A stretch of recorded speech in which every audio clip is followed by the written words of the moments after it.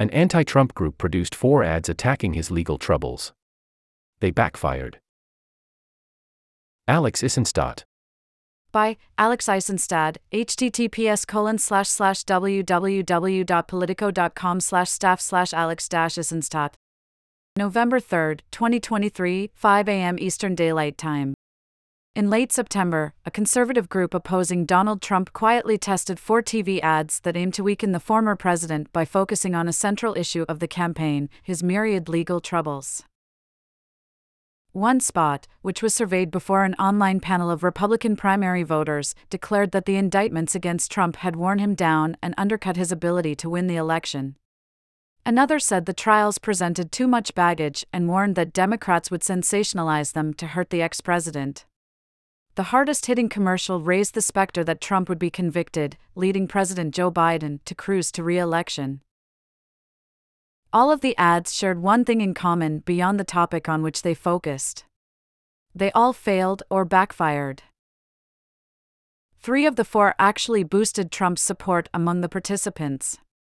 1, a softer touch spot that features a voter saying Trump's trials worries him, had no measurable impact on Trump's numbers. The unaired ads, along with nearly 260 pages of accompanying data analysis, were obtained by Politico.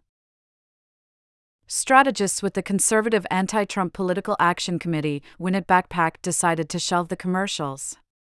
They remain unaired. Win It Back PAC representatives declined to comment. The behind-the-scenes deliberations around the ads underscores how Trump's legal problems have, if anything, helped, not hurt, his standing in the primary. With the first nominating contest less than 3 months away, a swath of Republican voters is making it clear they see Trump as the victim of the legal system, not a violator of it. That dynamic has created a predicament for Trump's rivals. Neither Florida Governor Ron DeSantis nor former UN Ambassador Nikki Haley, his leading opponents, have made Trump's indictments a focus of their attacks on the former president. Rather, both have taken steps to defend him. After Trump was indicted for interfering in Georgia's 2020 election vote count, DeSantis called it an example of the criminalization of politics. While Haley has called Trump's legal battles a distraction, she has also said if elected president, she would be inclined to pardon the former president and indicated she would vote for him in the general election if he were convicted. Win It Back PAC conducted its study September 15 to 19, a month after Trump was indicted in the Georgia case and over his role in instigating the January 6 Capitol riot. The online survey, which sampled 3,075 Republican voters nationwide, was designed to measure the impact each ad would have on Trump's level of support against the full field of primary candidates, and also in a prospective head-to-head matchup with DeSantis. All 4 ads tested failed to move support away from Trump on both the primary ballot and two-way ballot with DeSantis, relative to a strongly pro-Trump baseline, read one of the memos accompanying the ad. The ad that raised the possibility of a Trump conviction, the memo says, performed worst on the two-way ballot against DeSantis. That commercial, and the one that said Trump's indictments had worn him down, it adds, backfired across almost all demographic groups. The document, which was authored by the Republican data firm Echelon Insights, does not offer any conclusions on why the commercials backfired. But in a section entitled Open-Ended Feedback, it quotes several participants pointedly defending the former president. I strongly disagree with this ad. I don't think people are giving Trump a fair chance because of who he is, said one. The thing that bothers me the most is the filthy lying individuals who are extremely corrupt that are trying to crucify Trump, which is obviously 100% unfair, said another. The memo quotes a third respondent saying, "Stop bashing Trump and stand behind him."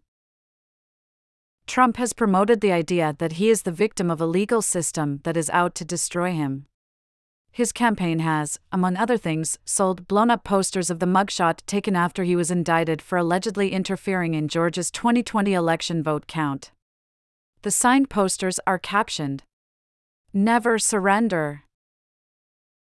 Want more Politico? Download our mobile app to save stories, get notifications and more.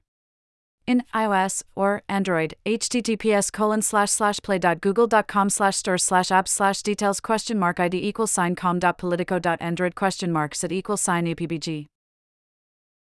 Win It Back has spent over $6 million since it launched in July, airing more than a handful of anti-Trump ads in early nominating states plastering Trump.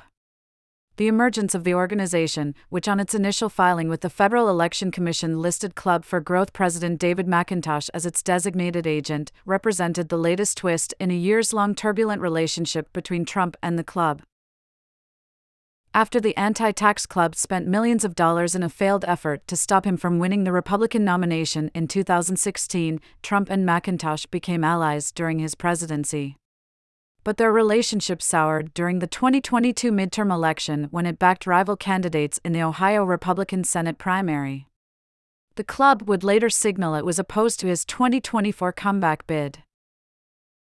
The Win It Back PAC commercials that did run questioned Trump's ability to beat Biden in a general election. But the group has been off the air since August, as Trump rivals struggled to consolidate support.